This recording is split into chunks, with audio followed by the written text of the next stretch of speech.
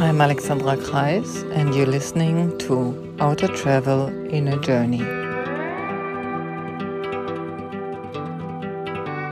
In my own search for self-understanding, I have met people from all walks of life.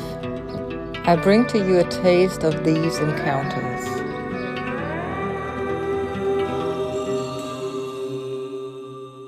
Hello, and welcome back to Outer Travel Inner Journey. Journeying and traveling seem to be so alike, and then they are so different, right? Today, I'm sitting down with Sonja Radwiller, currently based in... Hey, Sonja. You are currently in Portugal, right? Yes. Yes, and you're living, as I found out, in a very kind of auspicious place outside of Lisbon. We don't need to say where if you don't want to. It's Sintra area, and very magical, special place. Yeah, it's super nice. And I know Sonja from being a student of Bharatanatyam. That's how I got to know her. And then I found out she's also a yoga practitioner. And lately she has become an author of a children's book, I would say, Young Yogi and the Mind Monsters. Yes. So, and this is why I kind of brought you on this show. Because I know you're from the States, right? Yeah. And at some point in your life, you left that country. Do you want to quickly say something? Oh, that's a whole another conversation. But I left the States in 2008. I haven't lived there for 12 years, and I have a very I feel quite heartbroken about a lot of what's happening in America.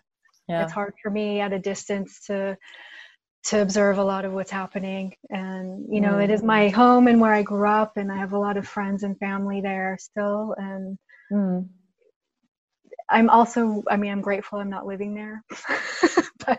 but I feel heartbroken, kind of. And it's so hard. I know I've lived away from home. I'm back in my home country, and I lived away from home for about 14 years. And in some ways, I think there is a point when we stop running away, when we're stopping that traveling. And you've done extensive, you just told me you did 8 years without a home even, right? Yeah. That there is a need arising to see where our roots come from.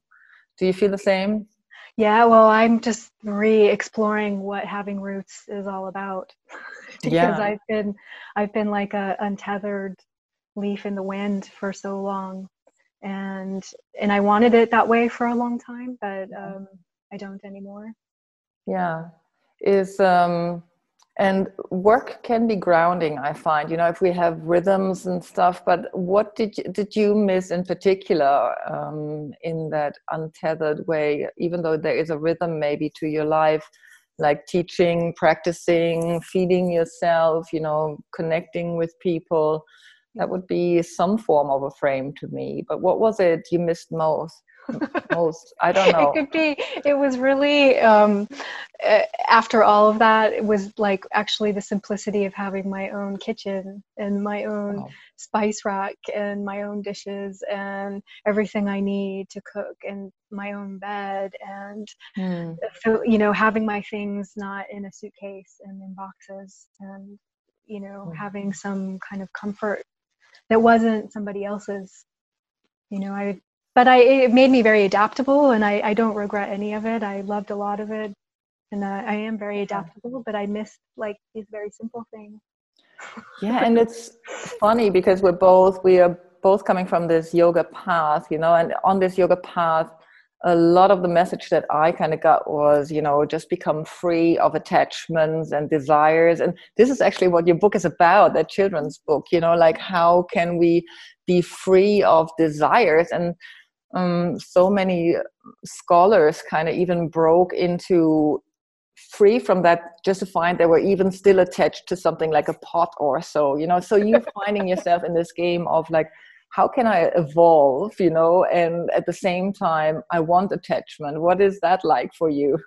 Yeah, well, I mean, although I've been a yoga practitioner for a long time, I'm still a human being. I'm completely attached. I'm like just dipped my toe in all these years of practice, whatever that means. This dip my toe in the understanding of all these teachings, and I'm by no means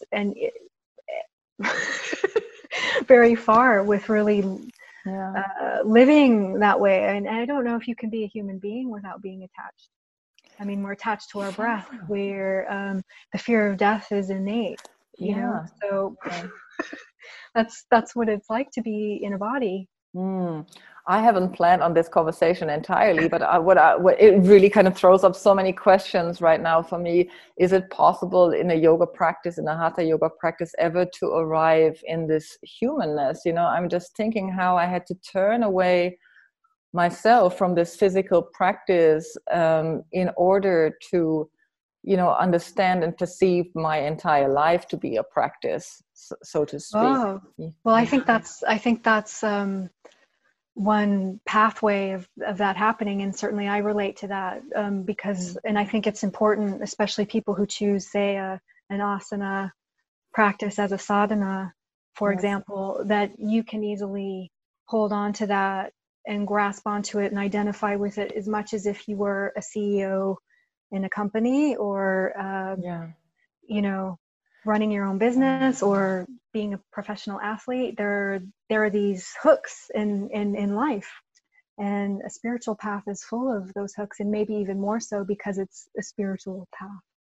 Yeah, that the labeling of calling it a spiritual path becomes the total hook, instead of just, you know, I often thought about what my first teacher said, like even a good mechanic can be spiritual, just in the way he does it, you know, just in the way of understanding a car as a living being as such, and learning from it and being in this exchange of life and what's around us, instead of trying to more and more isolate yourself in these practices and devotional ways of being, while when you have to go out and go shopping, you suddenly you know, alongside everybody else wearing a mask, apparently. It's easy to take on anything as an attachment, and take on to anything and identify with it and get fooled by it. And my own experience with an asana practice has been just that also. I identified very heavily for a long time about what I could or couldn't do with, you know, with these physical postures. It's so crazy. It's ridiculous. Yes. Yeah. It's like an addiction in itself. Yeah. And I was really into it, really in it, and really in it. Yeah. Yeah.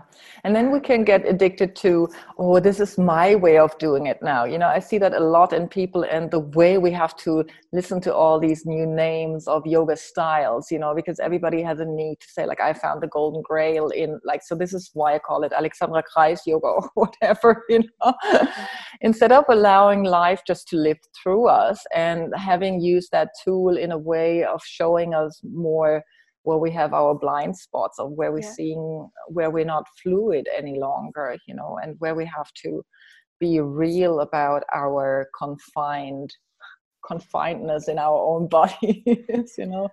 I think you said something exactly right, in that it's a tool, and you know, I think the common mistake is that it's the thing in and of itself, and it's the tool, it's the shovel that gets you there. But we, you know, many people are mistaking the shovel for the Holy Grail or for it, and it's not.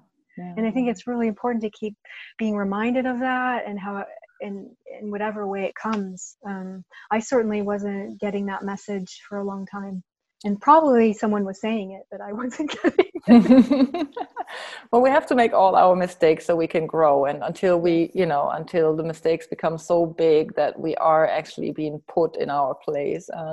We both found out that we both have injuries, and I think, like, my injuries were more or less telling me, you know, this is not the place for you any longer, or at least not to think about it that way. So Yeah. One thing I think I'm really understanding more is the body wisdom.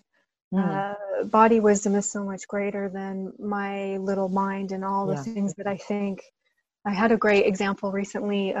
I started studying Bharatanatyam again with my teacher after a very long time, decade.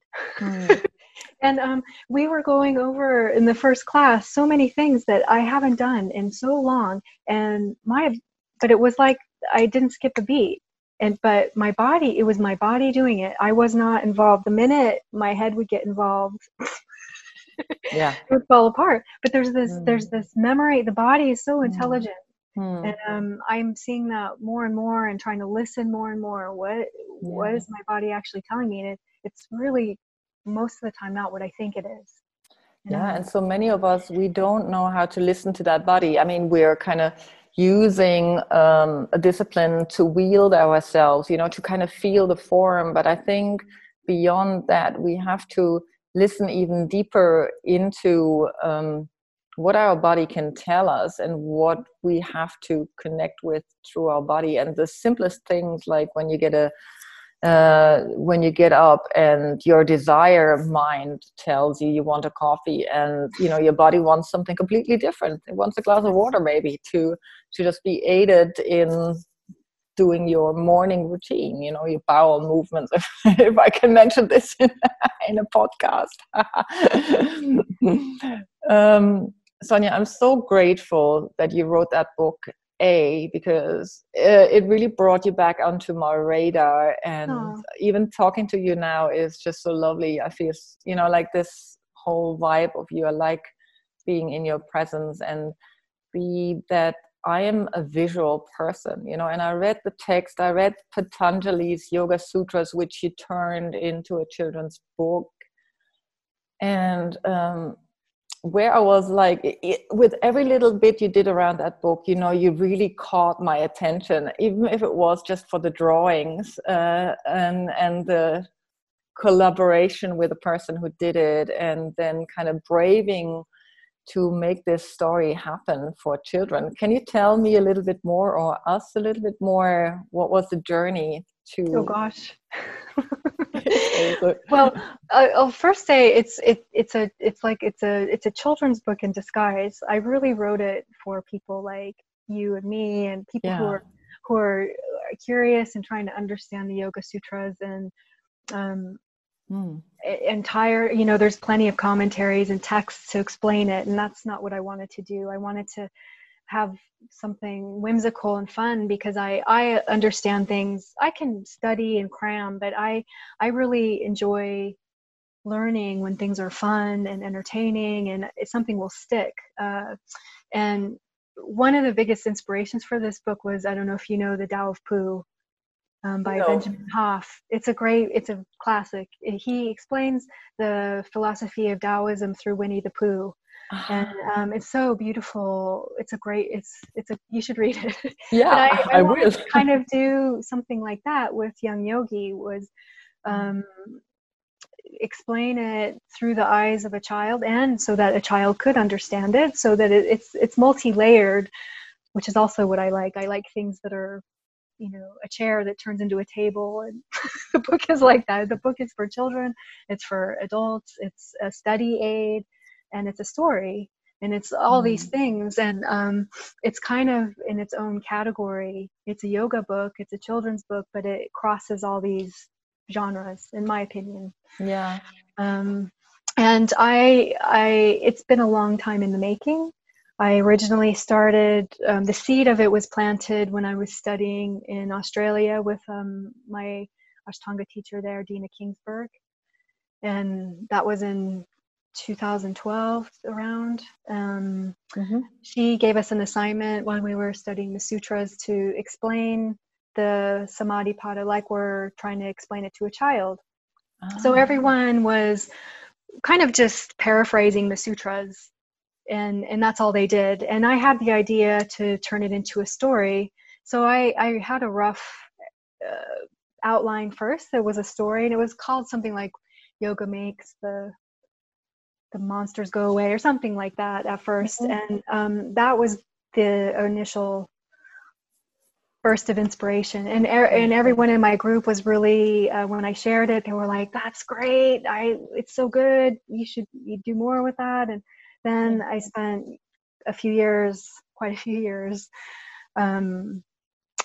working on it, and there were lots of times where I wasn't working on it at all, and then I'd work on it. But one of the biggest barriers to writing the book was my own personal, this is demon stuff of just not being worthy to put something out, not being good enough, being creatively blocked because of all these fears, and kind of working with some people who would help me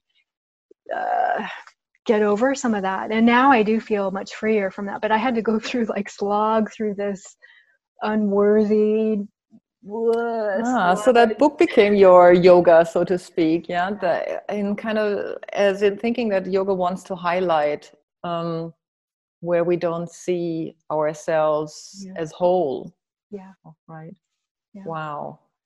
And I would also say that as I started practicing over the years, the philosophy, I think this happens for a lot of people. You start with asana, but then the philosophy really starts taking over, becomes more in the forefront. And I was, looking at different, I've devoured any translation of the sutras I can get, to try to understand and talk to people who could explain things to me.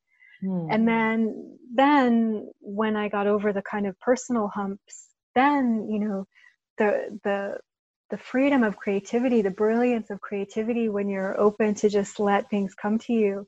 I mean, so many of these characters and the way it was just, I feel excited in my heart that these characters came to visit me and show me what they want to have happen. And that was a whole, that's the journey of creativity that I feel so grateful for, and I want to do more of in my life.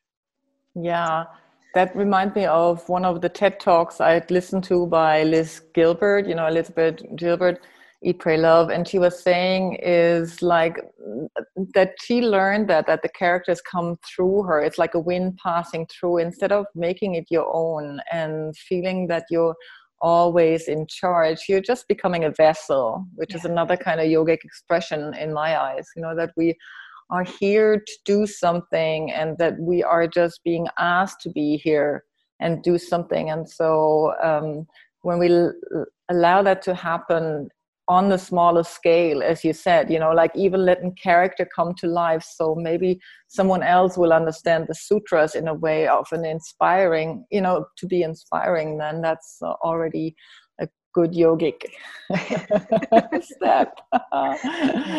Yeah, it is like that. David Lynch calls it like catching the big fish. Like all you have to do is be receptive, which is why he meditates all the time. That these things are all there, and if you're just receptive, they're just waiting. They're just waiting for the right person. That's how musicians talk about songs, and even scientists who come up with theories. These things come from the ether. Yeah, I just wanted to use the chance while we're talking about the book. These are your characters, the beloved young yogi with his little chicken friend. Paco. Yes, I love this one. This one. The inspiration for this, I don't know if you see it as you look at it, but it's our take on the Sgt. Pepper album. Yes, absolutely. That's what I kind of thought. Yeah. It looks like it's been inspired by LSD as well, or whatever. There's psychedelic influences, I guess. Which is good, because these psychedelics, they only kind of help us to open the mind in a way that yoga is trying to do it. When we kind of get stuck in a rigid way of thinking and perceiving, we are not in that perception of that the world can be so in flux. So I wanted to show that to the people, this just to get an idea of what the drawings look like. That really caught my attention, and then I thought, no, I gotta help you do this book. And I helped you to go through the process of finding funding. What was that like for you? That was another hurdle. I mean, out of so many, one of the biggest hurdles of also completing this book was having the resources to finish it, having the resources to pay my illustrator, whose great illustrations you saw. Her name is Kaori Homura Long, and she's just amazing. But and she was very patient, and such a great person to work with, but so patient with how I had to pay her and when I had to pay her, and then anyhow, that all worked out, and then the book was complete. And I've never published a book, and I kind of went through things in a out of order. Now I know that now that I've been through the whole process. But a lot of times now you can have a book idea and then approach publishers. But I kind of created this whole thing and then had it done. But anyway, I went through trying to get straight publishers, and that process was daunting, to write book proposals and send this out to, I don't know how many publishers anymore I approached, but that whole thing also took like about a year's time. And then, all within that time, just getting rejection after rejection, which was also just, again, I was reading, at that time, I was reading all this famous, amazing writers and artists that had been rejected in their lives, and reading that for inspiration. Okay, they were rejected, so I'm in good company. But then I decided to do the crowdfunding. Publishizer is this company that works specifically as a crowdfunding for books, and you can find publishers will often find books through this avenue. But so if that doesn't work out, you can also self-publish, and you just raise money for the book. And so that's what I did, and it was very successful. It was a very successful campaign, and actually that lifted my spirits so much, how many people helped contribute to get this book out there. This book is like, that's the thing, it was carried by so many people to get out there. And do you get people approaching you in regards to the book, next to what I'm doing, obviously, right now? I mean, I've gotten my friend Manu has a kind of podcast, and I spoke with him a few months ago, and I get messages from people. I get, for example, my friend's daughter, she drew a picture for me of her version of the Omingales and the Magic Meadow, and she sent me these drawings. So I hear back. I get some feedback. Oh, nice. Because I introduced that I give lectures on self-love and how to produce that from a yogic and Ayurvedic mindset. And I used one of that lecture to introduce your book. I think the title of that lecture is I think We Are Loved, or We Are, You Are the Universe, and I think in that text we are touching so much upon that fact that we, in the moment we isolate ourselves and think in the mini-me version, or in the like, I have to learn this, and why is this torturing me, as young yogi goes through these adventures of like, oh my God, I've been haunted by monsters, these are my thoughts. And then he needs to learn to open up into the magic and mystery of life, right? And even together with his bully friend Bharat, right? Is it Bharat? This is wow, it's really lovely to hear that you used that and you saw that, and for me to hear that also now, because I think that's something I still grapple with, which is this identifying with I'm doing something, I've got to make this happen, or it's my practice and my book, and these things aren't actually to do, nothing is to do with me. And things happen when I get out of the way, and to hear you say that again, it's like, of course. But Young Yogi is very much me in disguise. All his frustrations, there's times in the book where he thinks he has the answer and then something else comes, like that's definitely, I've got that, like I think I have it, and then there's something else, and And like, the tighter we grab it, the more it flips through our hands or slides through our hands. Yeah. Yeah. But the book and the big thing from the sutras that I gather from the philosophy and from the writing of the book and the living of life is this ultimate surrender, right? Just surrender. Yes. And when that happens, then there's space for, like you said, life to move. Life moves. But when I think I'm in charge, nothing happens. It's funny when you kind of brought in this character that is it the surfer who talks Irish?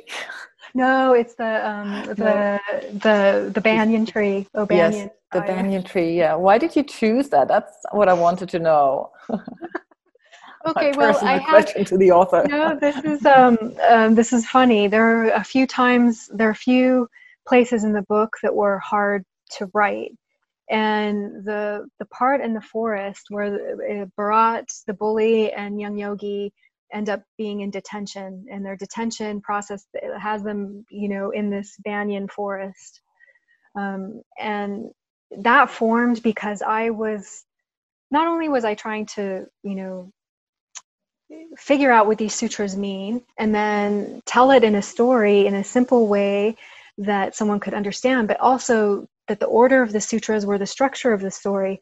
And I was also trying to tell a story that had drama and intrigue and conflict and all the things you need for good storytelling. So at that point in the book, there were other versions that were just terrible.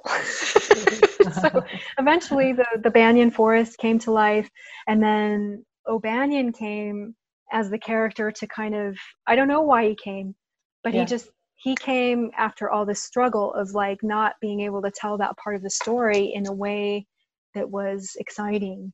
And actually Irish, the people I know from Ireland, they usually think that part's very funny. Just because they relate to the sayings and just the manner of the tree.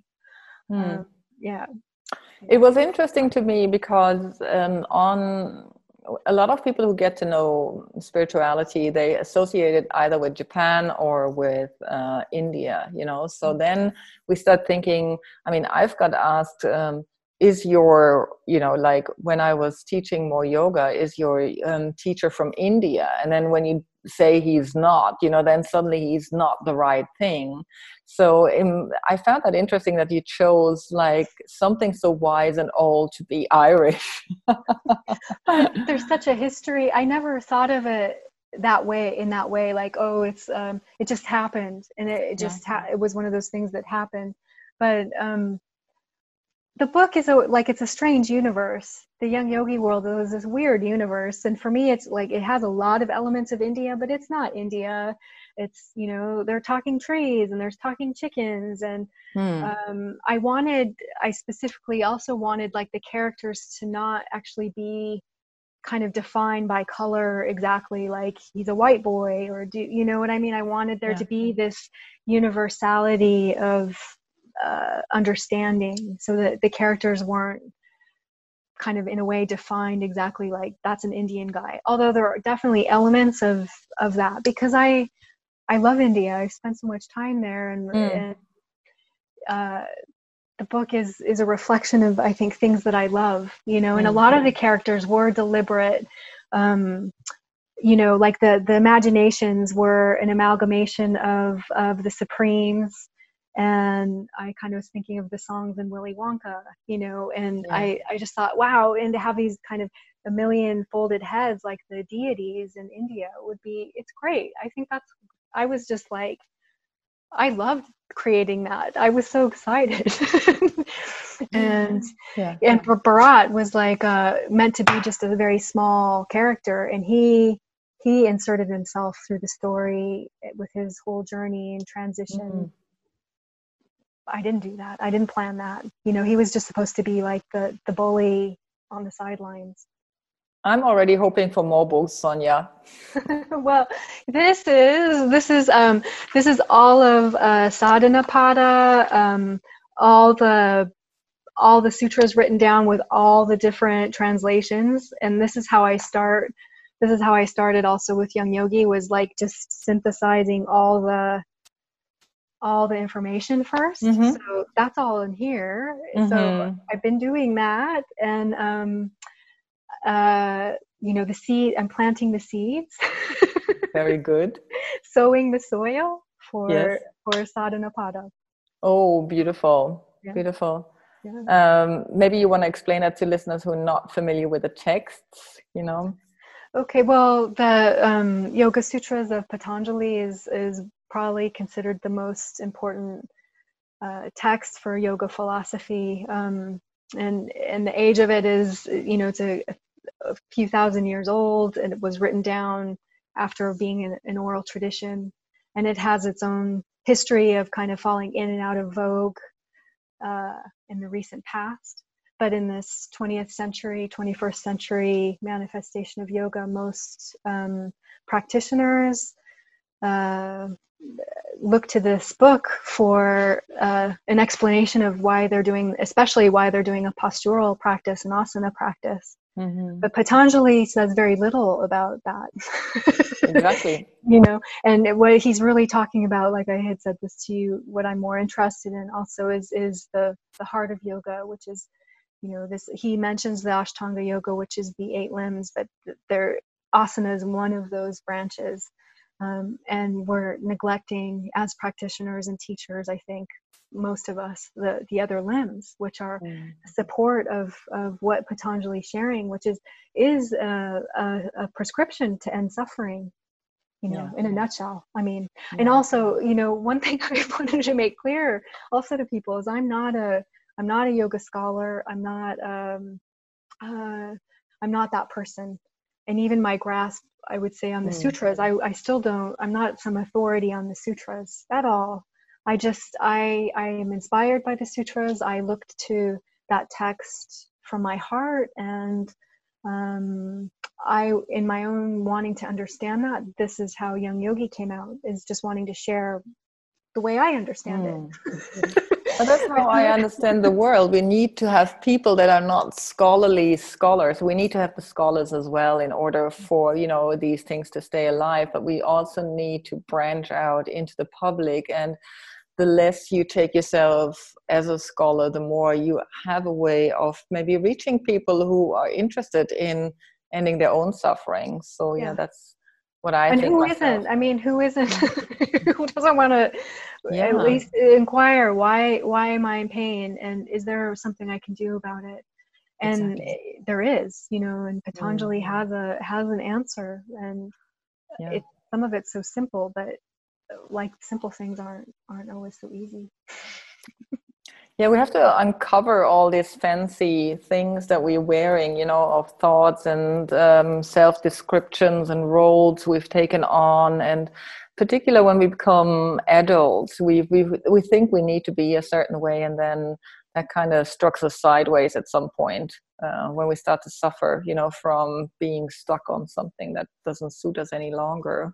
Yeah, and that's I guess with the journey of life is why it's a journey is that things must evolve and must change, and what was once appropriate may no longer be appropriate. And if we can flow with that, I don't think there's a problem. But from my own experience, when I fight and hold, and I'm sure it's supposed to be a certain way, but everything's telling me otherwise. So obvious, of course, this is not creating harmony.